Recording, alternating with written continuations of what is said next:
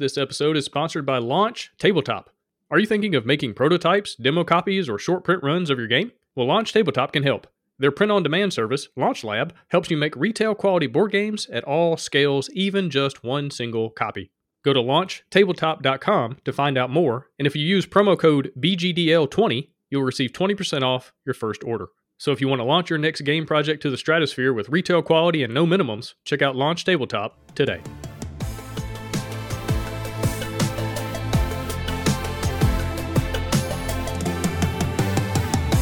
What's up, my friends, and welcome to the Board Game Design Lab. Today, talking to Rob Daviau, one of my favorite designers, one of my favorite people that I've ever interviewed in the past. He came on the show many years ago, and we had an excellent conversation around playtesting. And so I invited him back to chat about, hey, what's different, what's changed, what's the same? Let's just do a deep dive into playtesting. Let's talk about basics, for just a new designer coming into the hobby, trying to figure things out. And also let's dive deep. Let's talk about advanced playtesting techniques. Let's talk about receiving feedback, note taking, what to look for during a test, what questions to ask afterwards, all the different things that just go along with testing games. If you've been listening to the show for any amount of time at all, really, you hopefully know how important playtesting is. In my opinion, it's the most important part of the process of bringing a game to life. And so I just had a lot of fun just picking Rob's brain, just asking all the different things I could come up with as far as like, okay, how do we become better at playtesting? What does it look like? How do we iterate? What do we change in between tests? All that good stuff. In other news, this episode is sponsored by Ghostfire Gaming, creators of Aberration, an upcoming cooperative tower defense board game of horror and survival. Aberration dares 1 to 4 players to enter a world veiled in darkness, and in this perilous hour, you are all that stands between your village and its annihilation. Aberration features bag building, worker placement, and asymmetric player powers, and was designed by Peter Lee, the designer of Lords of Waterdeep and Horrified. Be sure to check out Aberration on GameFound on September 26th. In other news, this episode is sponsored by Crowdfunding Nerds, also known as Next Level Web. This group of crowdfunding specialists has worked on over 100 projects and helped raise nearly $15 million. But the truly amazing part is that most of those campaigns were from first-time creators. They charge flat fees and offer simple monthly pay-as-you-go plans, and their record for funding projects on day one is over 90%. I've personally been working with them for years, and they have been instrumental in helping me raise hundreds of thousands of dollars for my own campaigns. Andrew and his team are honest, hardworking, and reliable, and they have been absolutely phenomenal to work with. So if your game is awesome, but your email list is pitiful, visit crowdfundingnerds.com and fill out a contact form today. And now, please help me welcome Rob Daviau.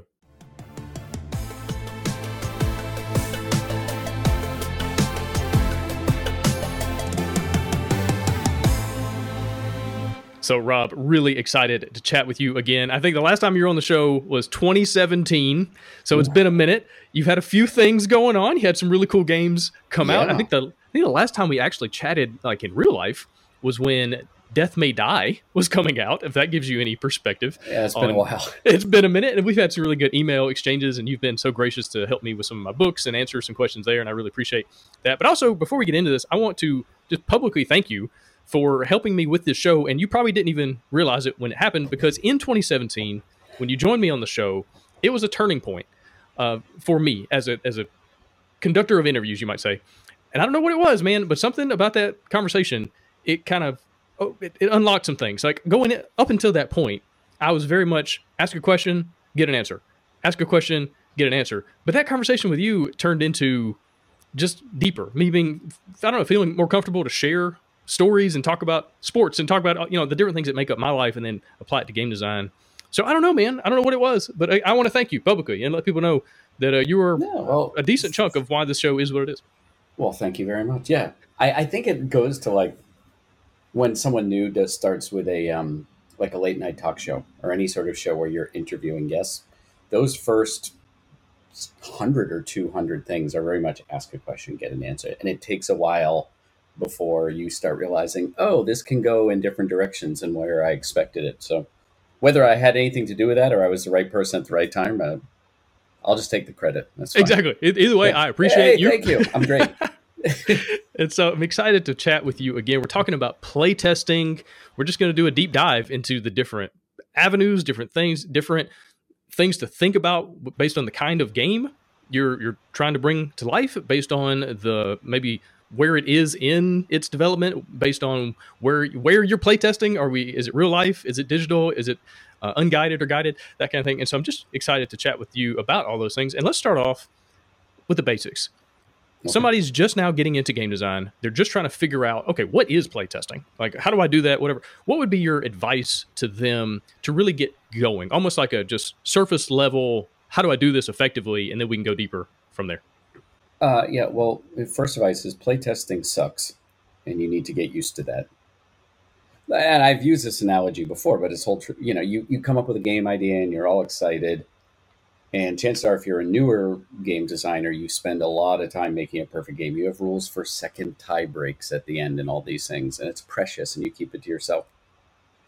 And then you invite people to play it, and stuff doesn't work. Stuff's not going to work, and it hurts. Like I said, it's like inviting over strangers on your kid's first day of kindergarten to evaluate their outfit and what do they think of your kid. Like, I don't like the hat. I wouldn't go with blue. And then other people are like, are you sure you ever wanted a kid? How about a dog? Like, it's just this type of thing. You're like, I worked hard on this. So that feeling never goes away, especially when it's strangers, especially when you worked on it for a while. So trick is to learn to distance yourself a little bit from it. I like to think of it as they're evaluating some other game that I happen to be watching, not a game that I spent time on. So just try to get a little removed. Now, maybe I'm just a little fragile being, and other people handle it better, but I don't think so from what I've heard. I don't know that anyone creative handles it perfectly. I mean, I've met people that do handle it kind of okay, allegedly. Like, I don't know what's going on internally, but like at least externally they're okay. But I feel like anyone who has the creative mindset probably also has some imposter syndrome. They probably have these deep-seated insecurities, which is probably where creativity maybe manifests, right? So it's like a lot of these things intersecting with each other. And I feel like a lot of times that criticism it calls into your deeper soul, which is why it hurts, because like people are maybe affirming kind of the negative things you already thought. And you're like, oh no. Yeah, I mean, a little bit. I don't have much imposter syndrome, finally. I still don't get my success sometimes. I'm like, I do what I do and people seem to like it. I don't, I see other games. I'm like, I like those better. Like what, but it's not imposter syndrome. I just learned to like, okay, that's the reality of things. And if I keep doing what I'm doing, it should be mostly good for many people. It's that every time I start a game, there's two feelings I have. One is maybe I get it on the first try and, oh, can I do this again? Because it's hard. Right. And so there's these things that are competing with each other. Like, it's going to be hard, but maybe this time I just do it and just nail it. How often does that happen? And that it never happens. But you have to go into it thinking it, because it's a long road to have a good game. And if you walk in going, ooh, I can't wait to spend the next 2 years improving this, that's daunting. So you always have this little optimistic feel that maybe this one will be faster, I'll get it right, or I'm really excited. And then playtesting just confirms that, no, it probably isn't going to happen quickly. It's going to take the usual work it takes to make something good. And it's necessary. I think one of the things, going way back to your question, because I have a tendency to just grab the reins of an interview and answer what I want. I think a tendency is to take, when you're a new designer, is to take too long designing the game before you test it, and letting the playtest go too long. I like to say that early playtests, I call them workshops. Right, we're going to workshop a game. You play a couple turns, like, go back, let's start again. You start here, you do this, grab an extra card, go. Okay, you did what are you doing over here? You know, like, okay, so let's change this and let's do that. And it's very disconcerting to players sometimes, because they're having to keep track of the games. I just want those first handful of turns to make sense, or I'll be like, okay, you know what, everyone's confused. Forget this whole thing about this market that I said. Just draw a card, or just take 3 money, or whatever, I'm trying to test. So it's really trying to figure out what people are resonating with. And then as the game comes into focus, it's a lot more of, at Restoration, we talk about, we did it. The plane took off, it flew, and it landed. There was turbulence. It was a rough landing. People spilled their drinks, but it did it. And that's like a big milestone for us. But that doesn't happen often until about halfway through the design and development process. And I think that new designers And I've seen people do this when I taught. I'd walk by and be like, "Is this game working?" They're like, "Oh no, it's completely broken." I'm like, "Why are you still playing?" They're like, "They're not done." I'm like, "Are you going to get any more useful data out of this?" They're like, "No." I'm like, "Please stop and talk about what's not working. Play the first half 3 times rather than a broken game." Yeah, I love that. And that's actually something I think I got from you years ago with just giving your playtesters permission to say, I'm done. Like to be able to raise their hand or to just to ask them at periodic, Yeah, moments and go, hey, do y'all want to keep playing? And if you say no, that's totally fine. I've got what I need. And to not burn out these people who are doing you a massive favor, unless you're paying them some substantial amount of money, like they're doing you a huge service. And so to not ruin their experience or waste their time. yeah, and I do say that to people. I'll say like, "Okay, I've got what I need out of this. You can keep playing. You can stop." And sometimes we're like, "Oh, let's keep playing a little bit," and then they realize, "Oh, wait, no, this isn't working." Usually, it peters out or something. And you can read body language more so in person than online. And you say like, "Hey, how's this going? You guys seem a little frustrated now." And they're like, "This isn't fun." I'm like, "Okay, great. Just take it away." Yeah, definitely. At what point do you start playtesting a game with other people? Like, do you play it by yourself and just do multi, playing all the turns, or like when? Tell me about that. Like, you've got a game, are you testing it alone, or do you just go right into bringing other people on board? Well, I've been doing a lot more with my company, Restoration Games. And it's all my company. No, it's one of the owners. Where we have design meetings a couple times a week. So more and more, I'm playing with people. Let's just try this thing. Where I give them homework, and then, well, let's try the thing you did. And there are these workshops. So it's more playing it with other members of the team, which is not quite the same as playtesting. But I would not put a game in front of a playtester until I had put it on the table. If it's just me, and walked around. And red's always the aggressive player, and green is how I would play because I play green, and blue is the cautious player, and then I pick like yellow or something. Or no, yellow's a cautious because they're cowardice, and blue is just the agent of chaos. They're not paying attention, so they'll make weird moves. And so I literally have to walk around the table from, okay, it's red's aggressive. Okay, so they would do this then, or they would throw caution to the wind. And I just try to see if the pieces are working. And I probably play a turn, start over, play a turn, no, start over, and just keep going like that until I feel I've got something. Yeah, that's a really cool way to do it because, like, I know personally what I would have, and I do a little bit more of that you're talking about now, where you kind of assign, okay, this is this type of player. Because for a long time, I would test things by myself, but it would be me playing all the players. Like it's just like how I would do it. But then that's not reality because then you get in a real situation and people play totally different. They have different styles. They have different things they want out of an experience. And then also, if I'm just playing it like me, then I'm not pushing systems to their limits. I'm not playing one action every single turn just to see what happens because I'm playing, as the designer of the game. And so I think that's a really cool takeaway is assign each color a different personality and then see what happens because that's a little bit more realistic. Yeah, and you can see things like, you want player interaction at some level, but like, man, this aggressive player is really ruining everyone else's game. It's not an inconvenience. It's like, I can't play because of what you're doing. So I'm like, oh, I'm not usually a take that sort of player, so I wouldn't push that system. So I may not have found it unless I put on that hat. Yeah, makes a lot of sense. All right, let's talk about the difference between like the early playtesting because I feel like playtesting is Mhm. like the purifying fire that every creative work has to go through.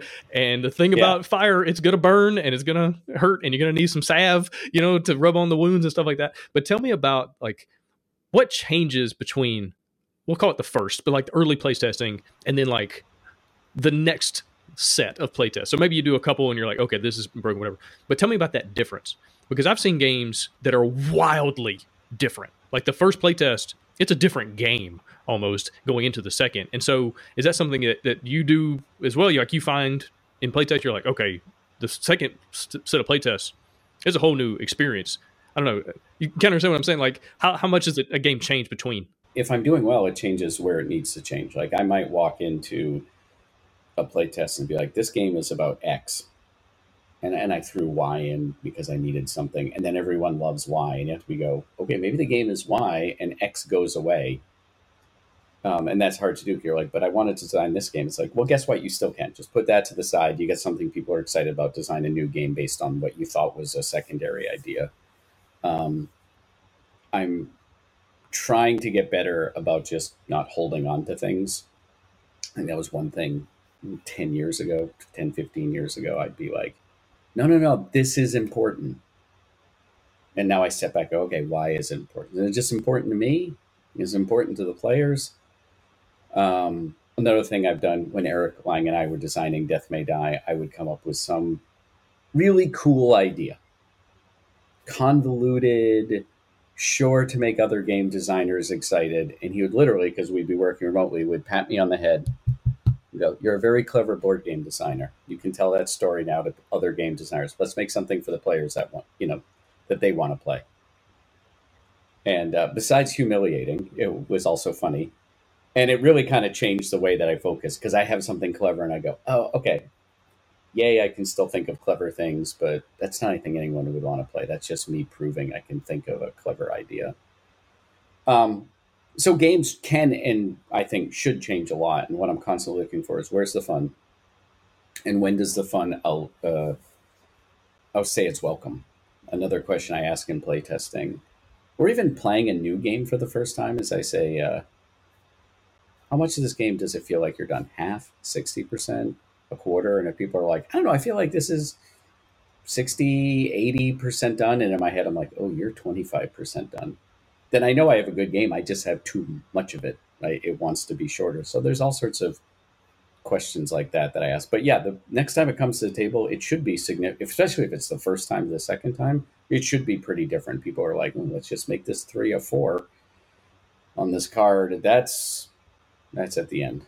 Yeah. And I think this also harkens back to something you said a minute ago with the speed at which you go through the design process and get it on the table to playtest. Because if you take 6 months or a year designing, quote unquote, the game before you ever test it, you're kind of pod committed. Like you put a lot of effort into this thing, and so you're maybe going to be a lot more reluctant to change things that need to be changed. And so the faster you get it on the table and tested, the less you're going to be holding on to it with a closed fist. Like hopefully you come in there open handed and you're like, okay, what's good about this? What's bad? Let's like you're saying, let's find the fun and then lean into that versus no, this has to be the experience because I can't lose a year. I can't lose 8 months of what I've been doing.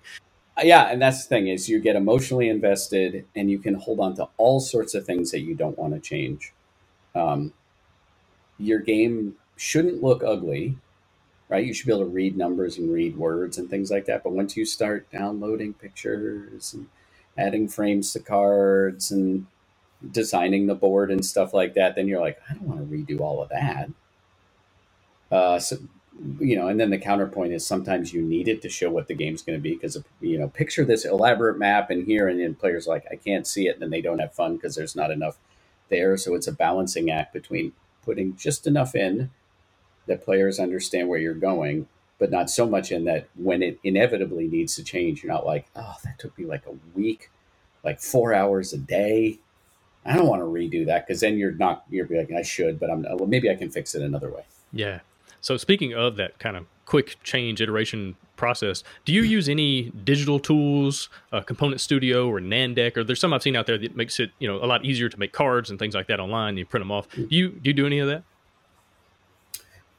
Yeah, I use the Adobe suite, mostly Illustrator and InDesign. And InDesign has a data merge function to make cards. Yeah, data merge changed my life, dude. Like it Yeah. made everything so much easier. If you don't know what data merge is, basically you can set up almost a spreadsheet and it makes it so easy to update numbers and names and abilities and everything. And then you just you let it run and it like populates all the things for you. And so, man, that sped up my process so much. That is great. It's a little fiddly and you need to get a subscription to Adobe, but it helps me to look at, I got a second monitor over here. That's why I'm going to do, to look at like a spreadsheet and be like, okay, I have 4 cards that do this, and I can have notes and things that don't get imported rather than looking at a sheet of cards or a deck of cards, although sometimes that's handy too to see what they're going to look like. And then I'm like, okay, and then, bring them into the card deck, print them out, and then, good to go. I'll just design game boards and non-data merge things in Illustrator because I know it better. Sometimes I just take a piece of paper and draw on it. Yeah. Yeah, absolutely. Works just as well. And then another thing is to feel free to take a piece of paper and draw on it in a playtest.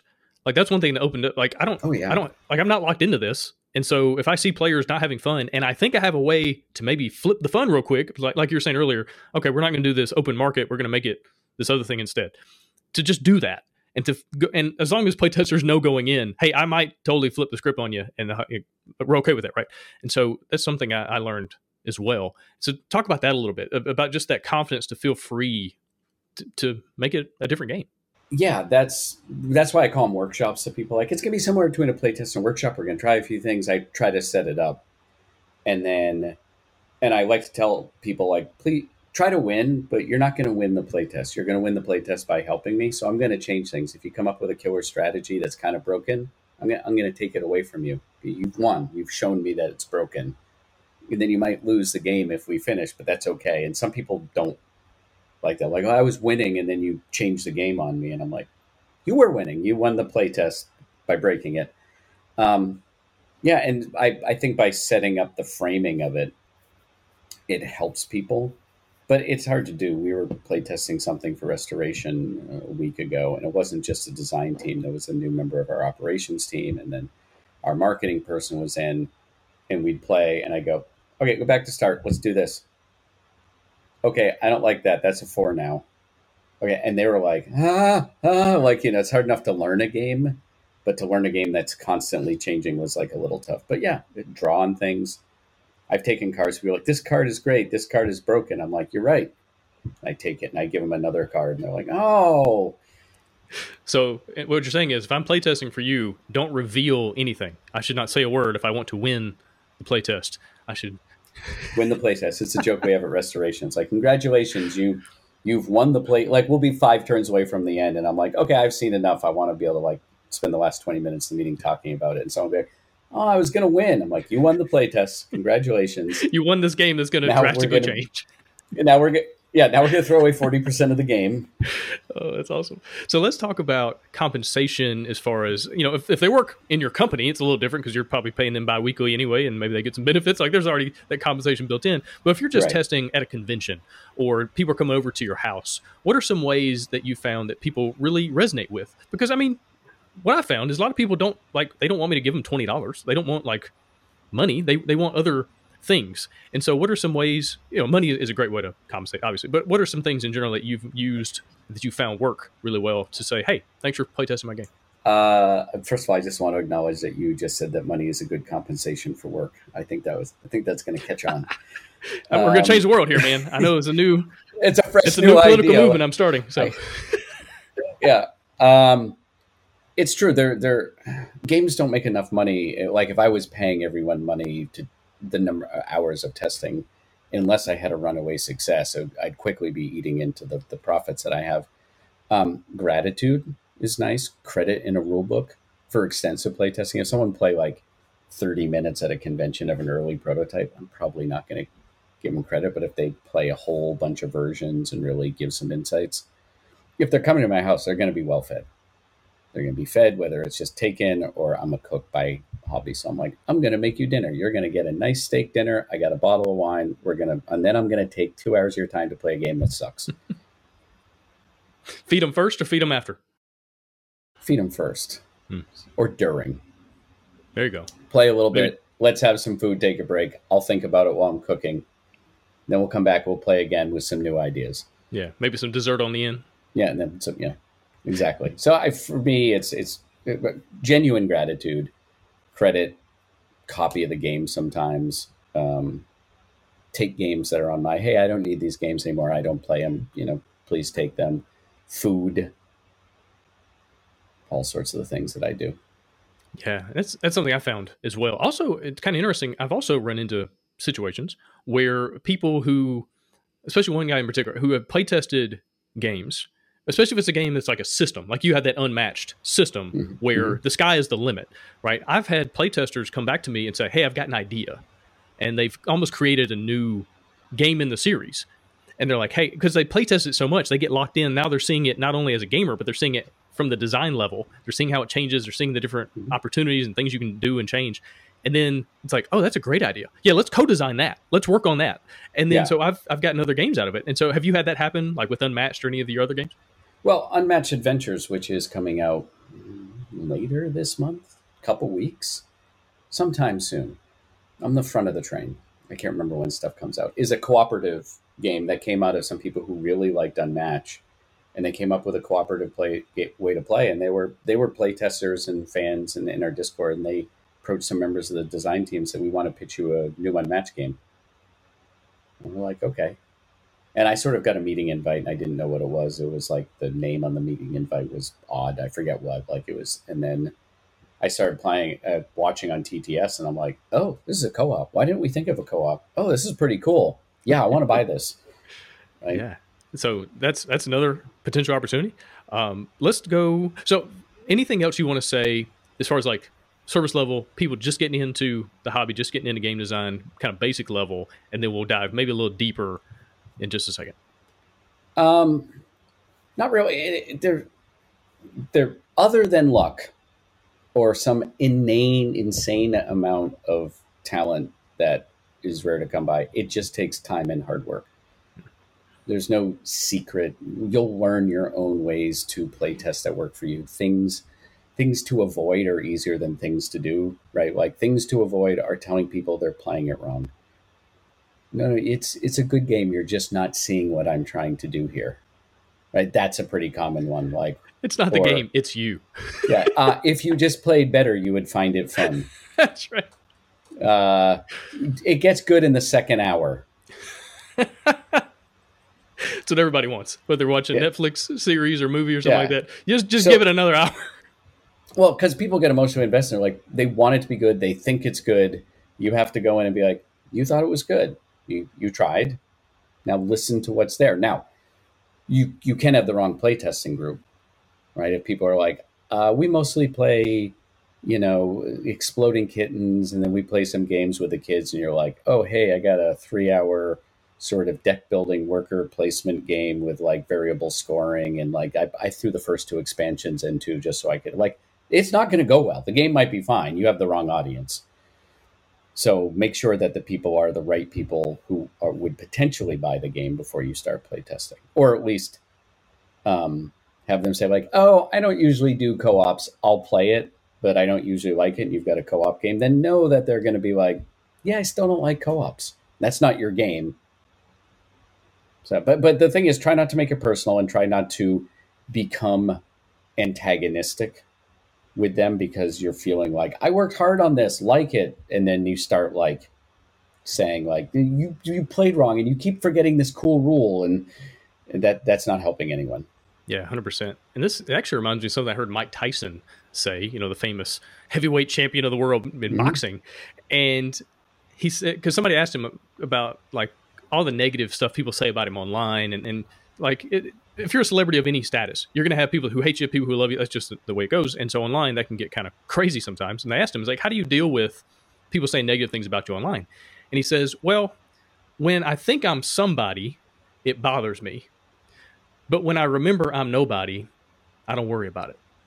And I was like, oh man, what an interesting mind shift to look at negative feedback, negative anything, and go, man, I want to get upset about this. But you know what? Especially in this context. But you know what? This game, it's a nobody. It's not there yet. I'm not going to take this personal because like this is playtest number 3. It's going to take 100 plus more of these, and to not get offended because like why? And it's not going to help anybody to get antagonistic, to get offended by it. And so just to kind of flip your brain. Or if you're going to do it, just stop the playtest. Just say, hey, this isn't going well. It's a little hard for me to watch because I thought I had it this time, but clearly I don't. Let's just stop it before it starts. I have enough to realize it's not working. At this point, it's just too much. Like, just be honest with people. And then you can be upset, or you can take a walk, or you can spend a couple days and be like, oh, and then you deep breath and be like, okay, if this game was given to me and someone said, fix it, what would I do? It's not my game. I didn't spend months on it. Someone just walked in the door and said, hey, there was a playtest that didn't go well. What do I do next? You would approach it with fresh eyes. Like, do that to your own work. Yeah. It reminds me also of what Eric Lang, I heard him say one time. Sometimes he'll sit down at a playtest, especially at a convention or something like that, and he'll say, hey, I've got a game that a friend of mine is working on, and do y'all mind playtesting it? And I can give him some feedback when it's his game, right? But it gives players that kind of openness to maybe be a little harsher on it because they don't think the designer's sitting at the table. So you might get a little more honest and critical feedback, which can be super helpful. But I think also flipping your brain like you're saying earlier. And it's like, I'm just helping a friend. And to detach yourself from it can also Mhm. be helpful as a designer. And so, yeah, anything you can do to, I heard a phrase a while back, and it's, you can't read the label from inside the bottle. And so just realize, as a designer of a game, you're inside the bottle. And so what can you do to find ways to get out? Right? Whether you have a really good playtesting group that's going to tell you the honest truth, or whether you can kind of detach and find a way to see things with new eyes and fresh eyes and come back to it, but anything you can do to kind of see reality as it is versus how you really wish it was is super helpful. Yeah, and boy, the more we talk, the more I realize there's these little things that I do, which is, I think my tendency early on was, I'm going to make a game. It's going to be a complete game. It's going to have rules, and I'll give it to people, and they'll read the rules, and I'll play it. They'll play it, and I'll watch. First of all, I'm a bad guy at shutting up when people play, so I've had to learn that, or just have them video themselves, or some other tricks. But the way I look at it now is, I'm going to put pieces of a game down, and I'll sit down like, this is not a rules test. I'm going to explain how to play, and if you forget, just ask me, or I may remind you. And then if I change something, like, I'll change it in the middle. And then I start getting to I'm going to explain the rules, but here are the printed rules. So if you forget something, check those.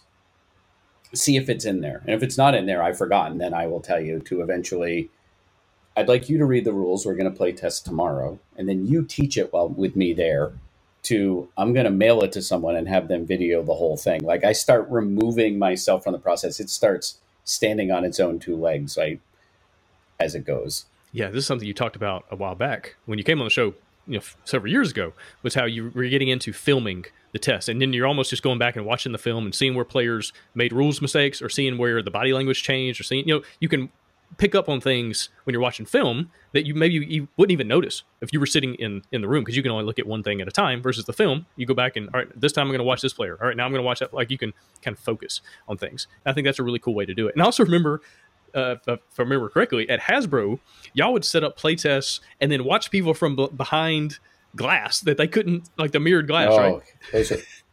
Those are painful. Yeah. Do they still do that? I mean, only because it was a kid's game, and so we're all like middle age. Well, I wasn't middle aged then; I was in my 30s. Game designers who were doing magic drafts in the basement, and doing all these complicated things. And we'd watch like a family try to play with a 6-year-old, and we wanted to be like, "It's so easy. Why are you confused?" Right? That's not understanding your audience and things like that. But yeah, I got the video trick from Matt Leacock. He did it. We did it on all of the Pandemic Legacies, but starting with season 1 and watching the video. And it's because he can't shut up either. Or he's better at it now. He can sit there and just write in a notebook and not say anything. But at the beginning, he couldn't. So he had to learn for him to not be there. And so that's what we did. And it worked out. And I use it on some stuff. I don't use it on others. How do you know when to use it or not? It depends if you're looking for qualitative or quantitative data. Okay. So we have our unmatched line. Any deck fights any deck. We want to know who won, who lost, how many rounds did it take, what was the most powerful card, how many hit points did this person have left, what other questions we ask. Oh, if you lost, with the playtest character, do you think you could win the next game? That was a big one, because sometimes people are like, I have no idea. Like, I don't know how, and other people are like, yeah, I played it wrong. So if we see like, this character is only coming in at 40%, we look for 40 to 60% because the sample sizes are so small in the variants, but it's like, they're 40%. Oh, let's look at, most people feel like they could win next time. And the person who beat them only had like 2 or 3 health when they died, which means those games could have gone the other way, and so that's probably within the bounds. So you're looking for patterns that emerge from the data, but even within then we say, are there any things you didn't understand or any comments on the character? And I in particular will look at those as much as the numbers. Other members of my team will make pivot tables and crunch numbers and look at variations in the mean and all these sorts of things. And I'll be like, I see a lot of people saying it's not fun, right? And they're like, well, it's coming in at 50%. I'm like, but it's not fun, right? And so you have to kind of look at those things. Now, where I will do qualitative game data is with a legacy game. You can't get 100 groups to play like 12 games of a legacy game and get any meaningful data. So that's when you get the group to video it and you watch. You still get enough groups that you can get some cross data. It's like, okay, this card was a problem in all 3 playtests. So that's a problem. But mostly you just look at Where are people understanding? How are they putting stickers book? Are they delighted when they open something? Are the games going too long? And you look for sort of these subtle trends between things. But if you're doing a living card game, you need more data. Yeah, that makes a lot of sense. Especially like you're saying, if you have a story based game and you want a key moment to be surprising, like that's really good to have that video of the group and like, okay, were they surprised or were they like, that was it? Okay. Or did they call it ahead of time? Mm, Did yeah. they have a better idea? Where they're like, oh, Right. you know what's going to be in here when we open this? It's going to be X. And you're like, oh, X is better. Ooh. Yeah, it should be X. Yep. Right. And they open it and they're like, it's pretty cool. And they forget they said it. And then you might say, like, hey, you mentioned this thing. We're going to switch. Is that okay? They're like, I don't remember saying that. Yep, absolutely. Okay, so these are more advanced techniques. Anything else that you're doing or that you've seen work that are kind of like that next level? Like this, filming playtests might be a little much if this is your kind of newbie getting into this thing. But, anything else that you would say is like a deeper dive once you kind of have figured out your system and the way that you like to take in data. And like once you kind of established your process, anything else is like on the deeper level. No, it's really just being okay of watching a test and saying, okay, I've seen enough. Because what you're looking for is, and it's hard. It's just my brain just works this way after 25 years now. I was playing a game yesterday with the design team, and I'm like, okay, I've seen enough.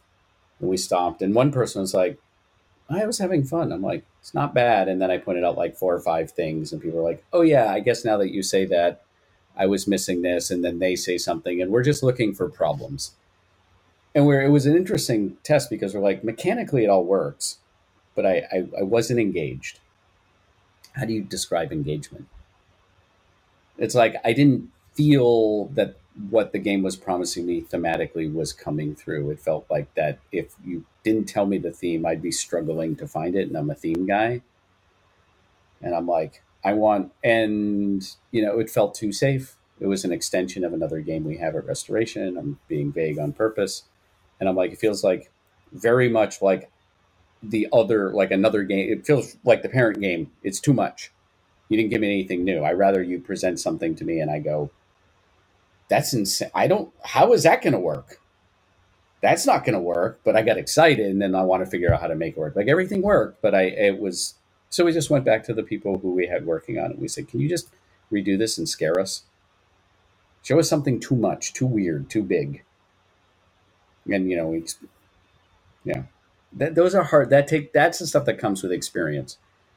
Because you're, another line I say, and I may have said on your show because I've said it before, is when we start arguing about numbers, we're almost done.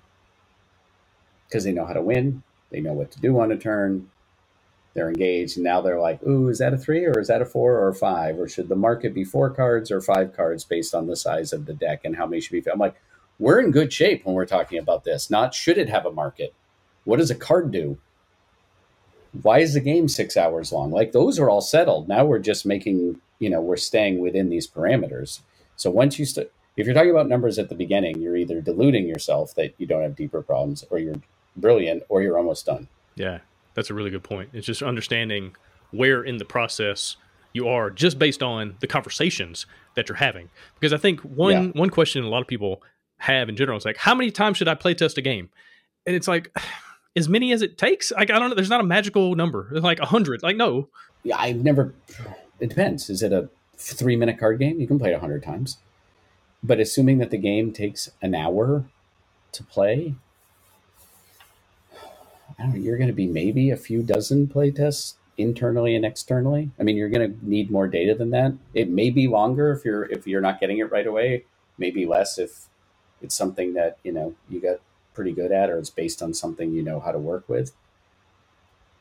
But there's I just finished up a game with a co-designer. I'm like, I think we're done, right? We're like, anything else we do is just going to move it around. Like, it's got its little problems, but we're going to fix these problems and create other problems. Or Group A will like it better now, but Group B will like it worse. Like, there's diminishing returns. And you go, yeah, at this point, I'd rather go do something new than try to get the last 1% of this, because you'll never get there.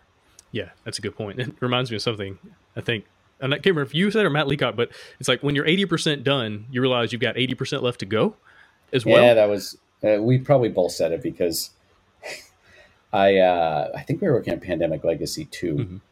And I said, Matt, I go, I don't know, this is coming together. I feel like we're, I don't know, 80% done. And he said, yeah, the next 80% will be the hard part though. And probably take And just as long as the first part. yeah, the last 20% is just as long. And I got what he said. I'm like, yeah, yeah. And I've told either he says it or I say it that he told it to me. So we probably both told the story. Yeah. And I think that's so important for new designers, especially, to realize that even someone who's been doing this 25 years, even someone who has tons of games on the market that do really well in retail, that are ranked really highly on BGG, like even still, it takes a long time. There's no substitute for testing. There's no substitute for just getting the reps in, no substitute for the work. There's no shortcuts, really. It's just a matter of putting the time and the effort in. Yeah, I think the shortcuts that I can take is I can probably see the problems a little faster. And if I'm not doing too many things at once, like if I'm just focused on a game, I can see them faster. I can ask maybe better questions. I'm more willing to throw stuff away and I can iterate faster.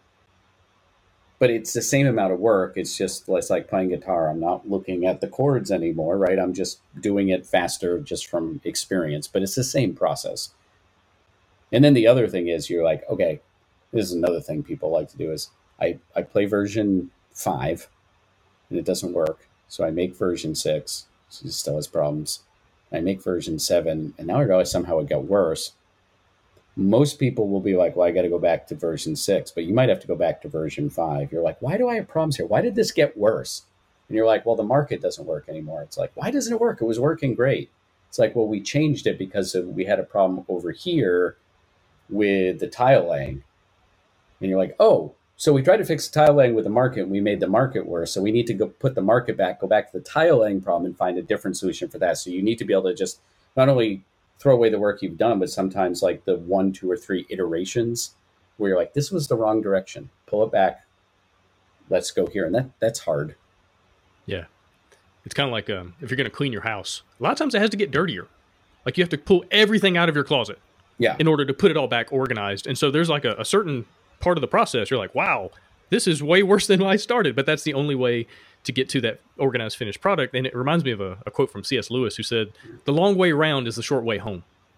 Like you just got to go the long way to get where you're trying to go. And if you try to take a shortcut, it's not even going to work out. And so I think it's something. Yeah, I use a slightly different analogy with restoration. Like some other members of the team, like, hey, can we play test this thing you guys are talking about? I'm like, we've kind of taken the whole car apart and it's on the lawn in pieces.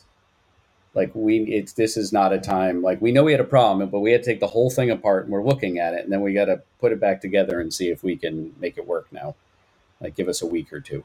Yeah. And so that makes me wonder, what are the notes you're taking? If I remember correctly, I think on the last time you were here, you talked about how make sure when you're watching a playtest, when you're taking in notes and figuring things out, taking in feedback, that you write down the problem, not just the solution. Because sometimes we have a tendency to go, oh, I know how to fix that. And you write down how to fix it. But then that turns out to not be a way to fix it. But then you can't remember what the problem was to begin with because you didn't write that down. You haven't seen, and you haven't worked on the game in 2 or 3 weeks. And it's like, wait, what was that? And so to write down the problem among any solutions that you have. But what else? What are notes? What are you looking at and then writing down in your notebook? Well, that's what I do certainly when I'm working with Matt because he taught me that and he's very diligent and I don't want him to yell at me. And I'm a little more shooting from the hip when it's just me. Like I see what's wrong. And if I'm going to be the one working on it, I'll write down like 2 or 3 things like needs more story. This is bad, too slow. Right, just a couple things that need fixing. When we're in the restoration team, is mostly we do a debrief, and then I'll be like, can you work on this? Can you work on that? Show them to me. I'll approve them. We'll put them back in. We'll play again on Thursday. So it's just really like, I don't want to try to fix 40 things. I'm like, there's tons of other things wrong, and this may not be replayable. That's a down the road problem. Right now, I want to look at these 4 things that we found that we're just fixing those 4 things.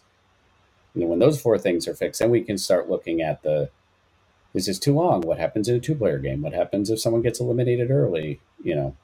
I just went into, we were talking when we were doing Thunder Road a couple of years ago. These are the questions we asked. And so that's how I was framing it.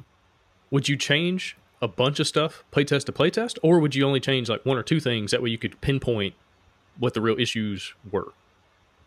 I try to pinpoint. I try to be like, let's not change everything, and then it still doesn't work, and we don't know why.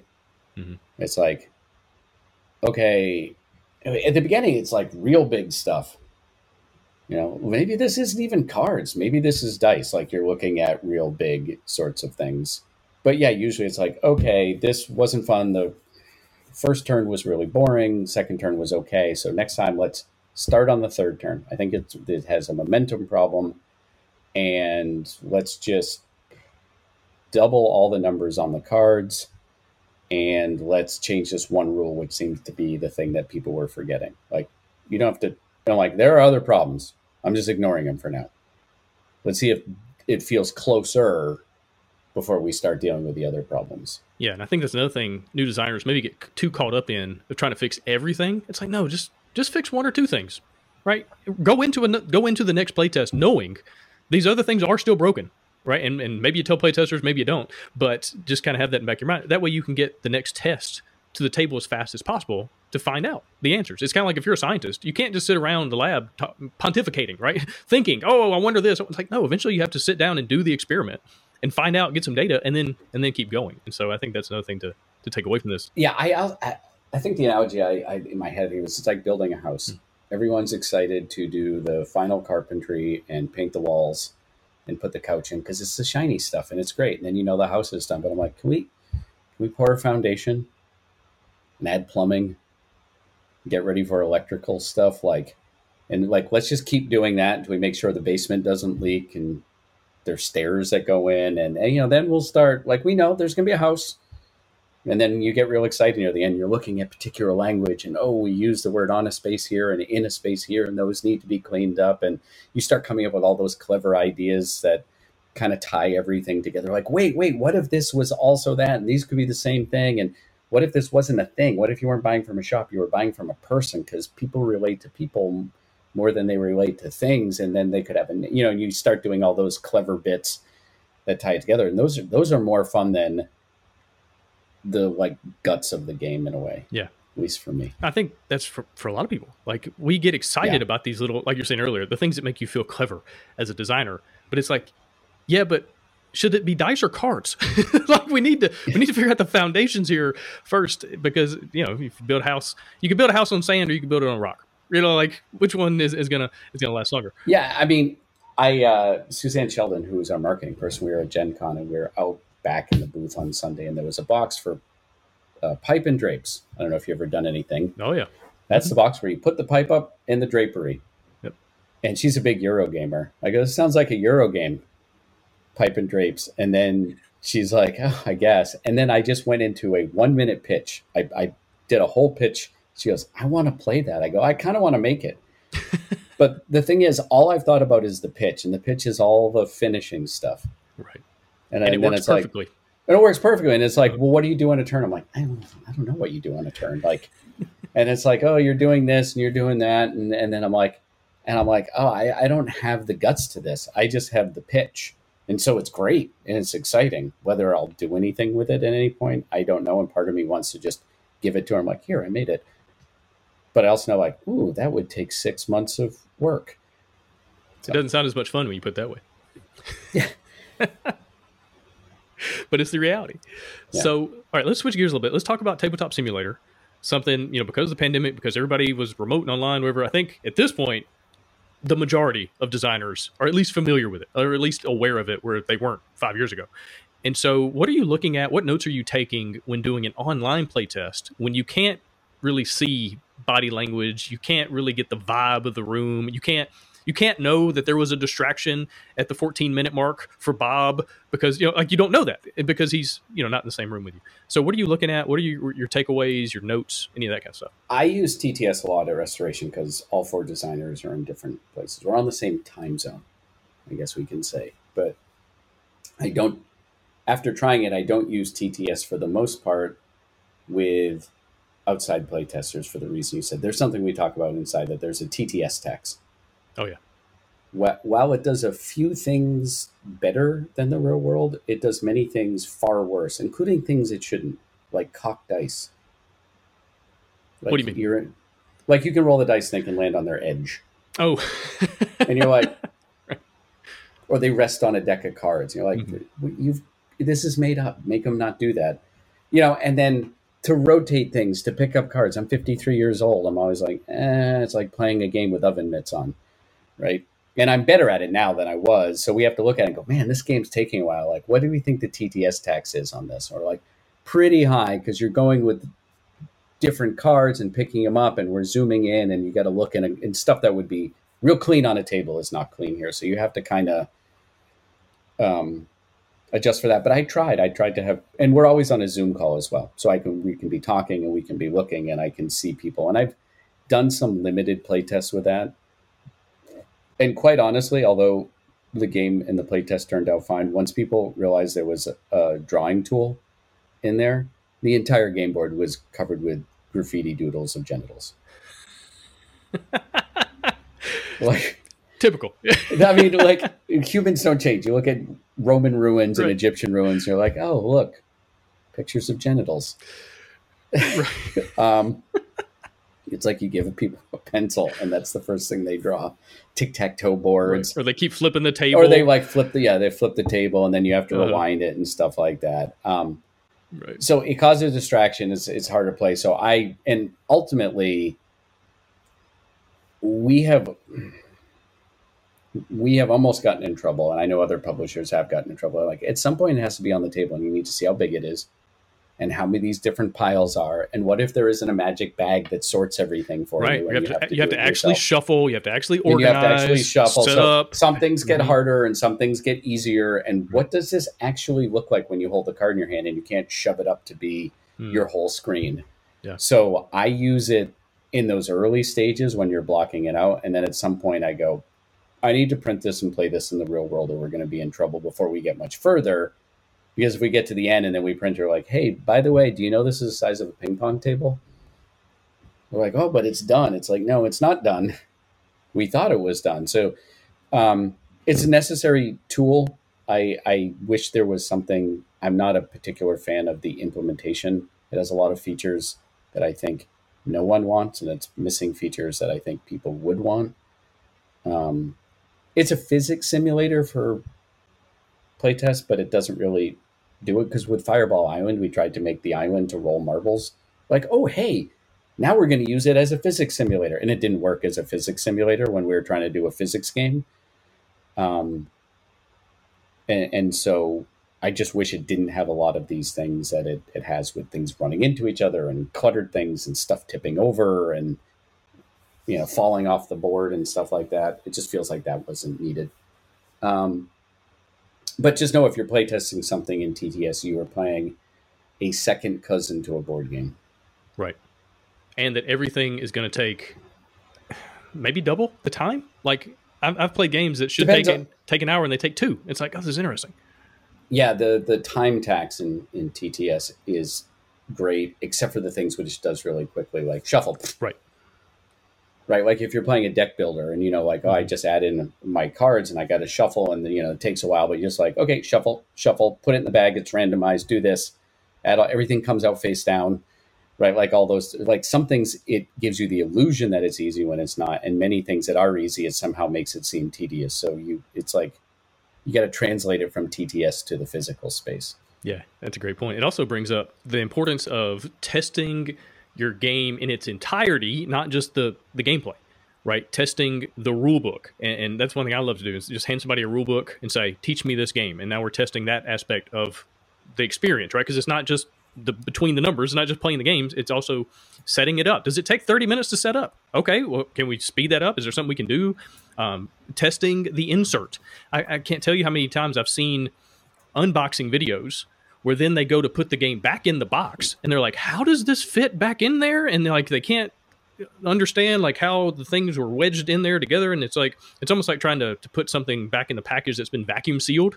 It's like, how does this work? And so that's part of the testing. Make sure you're doing that because it's the full product, not just the game by itself. Yeah, my title at Hasbro was product designer, not game designer, because it was the box, it was the package, it was everything in. Did it make money? Did it make sense? What did the piece look like? And how did it play? Like at some point, I say, like at some point, this game becomes a product, and you don't want to be surprised by that. Right. right? You don't want to be like, Exactly. this game is great, and it's like it's got 700 cards, and we wanted something for $20, Uh-huh. or this theme doesn't work, or just this only plays with 9 players, right? Like at some point, it needs to be boxed, and it needs to be put away, and it needs to be set up, and it needs to have strangers play it, and it needs to be sold, and it needs to make a profit, and all those things. Yeah, don't get caught by surprise. Now, if you're just designing games because you want to design a game and get better at it, it's for you and your friends. Just forget all that. But at some point, if you're like, I would like to sell this to someone, it's a whole different set of thinking. And I was really trained right from the beginning at Hasbro that, like, I had to pitch it. I had to have a piece of paper that said, this makes money. I had to do a bill of materials. I needed to know the box size. I needed to talk to marketing to understand the audience. So I can lean into it a little too much, but I rather lean into it too much than be completely blindsided by, what do you mean this doesn't make money? What do you mean I have to take all of it out? Or, like all this section or half these cards or the batteries or whatever I put in there. Yeah, that's a great point. All right, switching gears a little bit, I want to ask you about legacy games. I saw recently you've got Ticket to Ride Legacy coming out here pretty soon, which really goes to show that any game is legacy-ifiable. And so I'm looking forward to Uno Legacy at some point. Chess Legacy would be pretty cool. Like I'm hoping that we get some I more. could do both of those. I don't know. Right? The world doesn't want them, but I think I could do it. Hey, we could at least playtest them. And Yeah. but let me ask you about, like, tell me your process. Is it different? Well, you mentioned like filming those games, especially to see those moments, and because it's hard to get a bunch of data when you're having to play a game 12 times to get the full experience. Anything else though that's just different with a legacy game as far as playtesting? It is like a fractal version of the playtesting situation, because first you have to get a game that works. Now, if it's Ticket to Ride or Pandemic, you're kind of good, because what you do is you say, well, what do we want to change or tweak to the base game so it feels a little different, so that we've set ourselves up to change it. So when you open it, you go, oh, hey, this isn't exactly Ticket to Ride like we did here. Like, there's no score track, and there's a couple different features on there, and you're like, oh, hey, ooh, this plays a little different. Why? We wanted a reason. So you need to play that game with all the playtesting that you think before you even start going in a different direction. And then when you go in a different direction, now you play like the first 4 games a couple times, and then you get a different group to play the first 8 games. And then, there's 12, I think, in there. So it was like play 4, get a couple groups to play, fix those, get the next group to play 8. Hopefully 1 through 4 are cleaner, but they're not going to be perfect. But then 5 through 8 are going to be rough, and then you do 1 through 12, and 1 through 4 should shine now, and 5 through 8 might be rough, and then and so forth. And then sometimes people like to go back to people who played the early games. They're like, hey, we finished it, let's play it, and they'll play it again because they just got this taste. Like, I wanted to see where it was going. You're like, well, congratulations, it is. Here you go. It went somewhere, and you can now do it again. And then they have to kind of forget what they played in the early games, or it's worse where they go, wait, is this rule like this? It's like, no, that was last year when we played.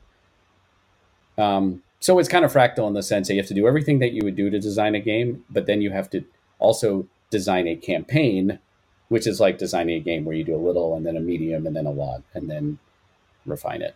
Yeah, that makes a lot of sense.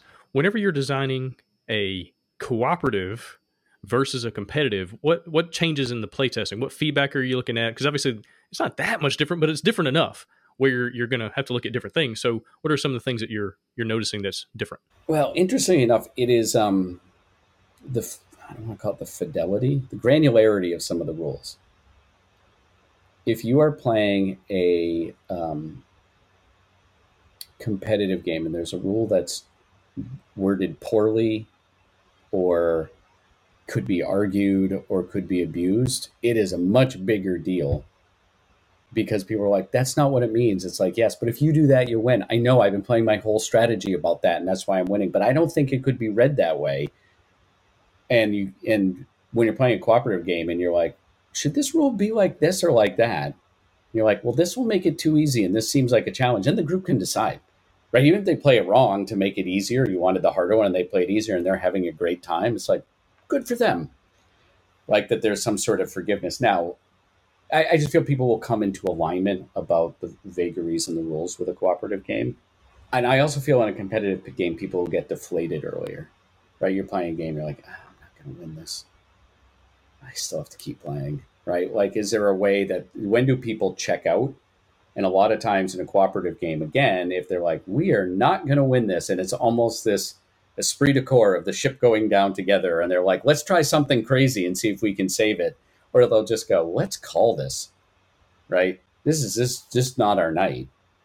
And then that's fine. And you don't get that in a competitive game. So you have to work a little harder in a competitive game, I think, to keep people engaged the whole time. So there's just, but I don't know how much that affects playtesting. It just affects like some of the decisions you make when you're playing it. Do you make it shorter? Do you hide the score? Like, are there rules that are particularly subject to confusion or abuse that you should be looking at a little earlier in the process for a competitive game? Yeah, that makes sense. And I can also see how it would change. Let's switch gears as we kind of come to a close in this conversation, is feedback, right? If I'm testing a competitive game, where it's kind of natural in a competitive game, especially if there's like interaction, where the players can kind of balance themselves. If Bob is all of a sudden way out in front, we all kind of have an agreement that we're going to work together against Bob, so at least Bob doesn't destroy the rest, like give somebody else a chance. Versus a cooperative game, it's like, well, we're all in this together, so it's not quite as self-balancing from the players, so the game itself has to self-balance in different ways. So you're looking at different things in feedback. Yeah, you're looking at different balancing mechanisms, right? Because a lot of the things I thought about with some legacy games is like, hey, Bob's way out in front. He's won like 4 games. We've each won 1. Let's ally together. And one of 2 things happen. Either Bob has a miserable next 4 games, or they don't do that. They go, I don't need to finish the campaign. You got it, Bob. I don't see the need to play. Like, it's 4-2 to 2-0, and I'm 0, and why am I going to keep showing up? Because even if we go against Bob, you guys are 2 ahead of me, so let's play something else. So you would think they would catch up, as like there would be some ganging up on the person, but sometimes people just feel like, then they're just having a bad time. Right. And if you look at it and you're like, okay, I have to go undefeated in the next 4 games, 5 games to have a chance at winning. It's like you said, let's do something else. Yeah, that makes sense. As far as feedback, what are some of the questions you like to ask? What are some of the things maybe you don't ask? Maybe you found that this is kind of a waste of time to ask these questions or to travel down these roads. What are your thoughts on feedback? I'm not really caught up about different ways to get feedback from people. I've had people be like, "This isn't working. Let me tell you why," and kind of half redesign it, and they're right, and the redesign is good. I've had people who do that, and it's horrible, and I don't want that at that point. I have people where I say, just play the game. I'll watch. I'll understand. Let me ask a few questions at the end. I don't need anything else. What I don't like when playtesters are like, I wouldn't usually do this move, but I'm playtesting games, so I'm going to try to break it for you. I'm like, don't do that. Just play the game. Doing you a favor. Like, you want me to play... Yeah, like, I'm doing you a favor. I'm going to play really suboptimally or bizarre or, like, look for... I'm like, don't do... Just play how you'd play. I want to know how people are going to play, not how they're not going to play. I know some people, like, don't want suggestions or don't want discussion in the middle or don't want discussion at the end or only want it written. I'm pretty chill. They're taking their time to play something bad. They have the full right to tell me. However, I may say at one point, like, I'm not looking for that right now. Like, I understand that if you play this again in a couple months, I'll be looking for that. So if you can put it to the side, like, I know it's a problem. You know, the wording on the cards is all over the place because they're written by different people at different times, and I'll try to clean that up for the next time, but that's not my issue right now. You know, typos, things like that. Yeah, and I guess just being gracious, you know, always thanking people for their time. Thank you for that observation. Thank you for this or that, you know, and just make people feel like they're part of the process. Yeah. Even if you're in the back of your mind, you're like, wow, that was the dumbest idea I've ever heard. But hey, externally, you know, that's something I'll take a look at. I really appreciate you giving me that feedback. Yeah, and sometimes I can feel myself going, like, getting frustrated. Like, I know, like, it's not what I'm looking, you know, and I'm like, hold on, they're taking their time. But what I'm frustrated is I'm looking for A, and they're saying, like, I don't like B and C, and I'm like, I don't care yet, right? Not that I don't care ever, but I don't care right now, and I need you to get back to what I need to focus on, and it can be frustrating, because how do they know what I'm focusing on? They're just playing a game that's bad. Yeah, exactly. Rob, this has been excellent, man. Anything else you want to add? Any kind of, like, closing thoughts or anything you've noticed recently from these? I mean, you've got some cool games coming out, dude. Unmatched Adventure, really excited about that one. Ticket to Ride Legacy. I have no idea how you're pulling that off, and so I'm just curious to see it, and also play it. Thunder Road's coming out. You've got a lot of cool games, very different. as well. So anything, just kind of close things out, that you've learned over the last year, 2 years of working on these games you'd like to leave listeners with? No, I value being around company now after having to spend 2 years not around them. But I think you were talking about game design. Yeah. I know it's a gradual change, right? Like if you compare this interview to one from 6 years ago, I probably said a lot of things similar because I'm me, but I probably have a slightly different take on it. I looked at my game Seafall, which I started 11 or 12 years ago. And then it came out, and I finally pulled it out and looked at it. And I'm like, oh, why did I make these decisions, right? Like time does its thing. It's still me. I'm like, this was pretty cool. I forgot this part and I forgot this part, but I don't know why I did that part. And I remember thinking this is important and that wasn't that important. So I'm sure I have a lot of different perspective, but it's like you said, I'm inside the bottle of myself. I can't read the label. I tell you what, though, man, I'd love to see a second edition of Seafall. I would love to see you go back and figure it out. Spent some time day before Gen Con, so over a month ago now, and I went through and redid the whole core system in a couple hours one night. And I'm like, this is great. And then I've been so busy, I haven't looked at it again, but I can see it working its way to the top of the pile. Yeah, that'd be a cool thing. And I guess it's kind of nice because you're not having to start completely over. Hopefully not starting from scratch. And you've got a lot of it's just, I mean, the bottom line is I wanted this thing where you had 4 guilds and each of them were equal and each of them their path to victory. But my heart was, I love exploration games. So the game actually was an exploration game. And if you picked Explorer's Guild and went into it, you tended to do well. But I was promising you that all 4 of them would work, but that's not the game I wanted to make. So my head and my heart weren't really talking. Yeah. And it was as my wife put it, when the Beatles broke up, George Harrison, who was always very limited to the number of songs you get on him, came out with a triple album, All Things Must Pass the Next Year. Was every song on that album good? No, but he had a backlog of stuff to get through. I had just left Hasbro. I had 12 or 14 years of ideas that I needed to put in one game. Yeah. They didn't need all to be in that game. They could have been in like 5 or 6 games. So, yeah. The things you learn just as you do it, man. But man, taught me how to work small. Taught me how to work small and cleaner. Right. Absolutely. And that's another thing I want creative people in general, especially game designers, just anyone who's, or just a business owner, anyone that does anything really, is to understand that it's not about success or failure. Everything is a bridge.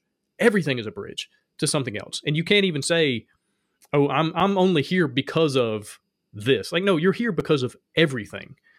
Good, bad, ugly, otherwise, things you don't even remember. Like, they all create who you are now in this moment.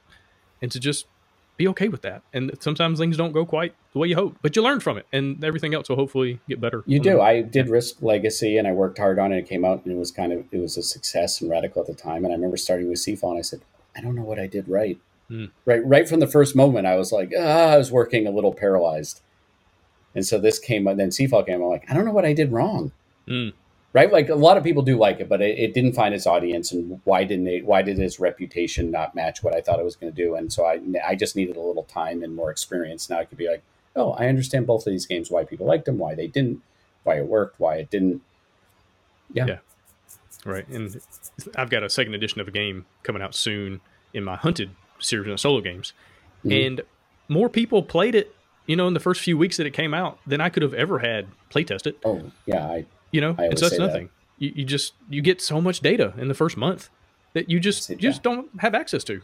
And so all of a sudden these little things come out and you're like, oh yeah, I should have done that different. Oh yeah, the way we wrote that rule makes sense to me, but 15% of other people don't get it at all. It's like, oh, okay, how do we change that? So yeah, I always say this, if you get more playtesting data the first week a game is out, then no matter how much time you spend, all of a sudden you just look on BGG and other things, you go, oh, that's what people think.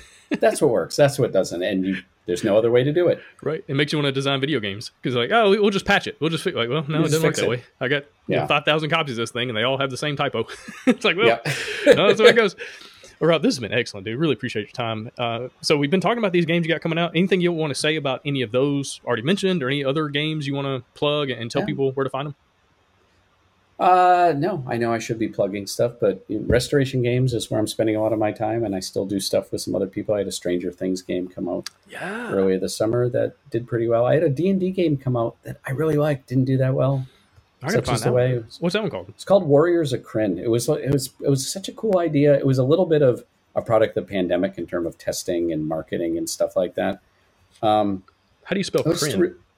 Krynn is a Dragonlance game. They Gotcha. redid the Dragonlance campaign, and Dragonlance is all about war games.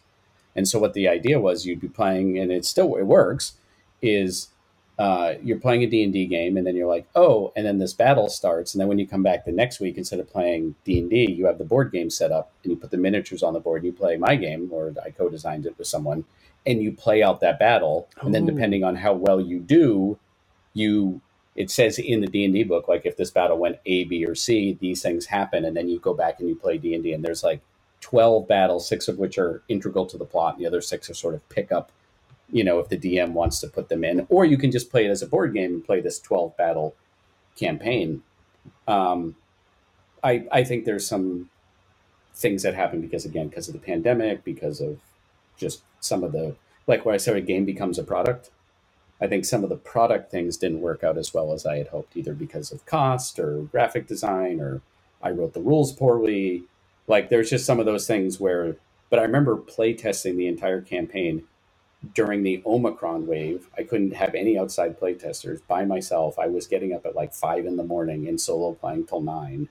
Like I know the game works, but sometimes it doesn't find its audience for whatever reason. Yeah, and just with so much noise in the market as well. Like, and who knows? So much coming out. Yeah, exactly. Like, what other 5 games came out that did take all the oxygen out of the room? And if only 4 of them had come out, and you could have fit that 5th spot. Like, there's so many things. But I like the idea, though. Like, I like the idea. I fell in love with the idea, but maybe people don't want that. Maybe who play D&D don't want to stop and play a board game. Because it's a hybrid.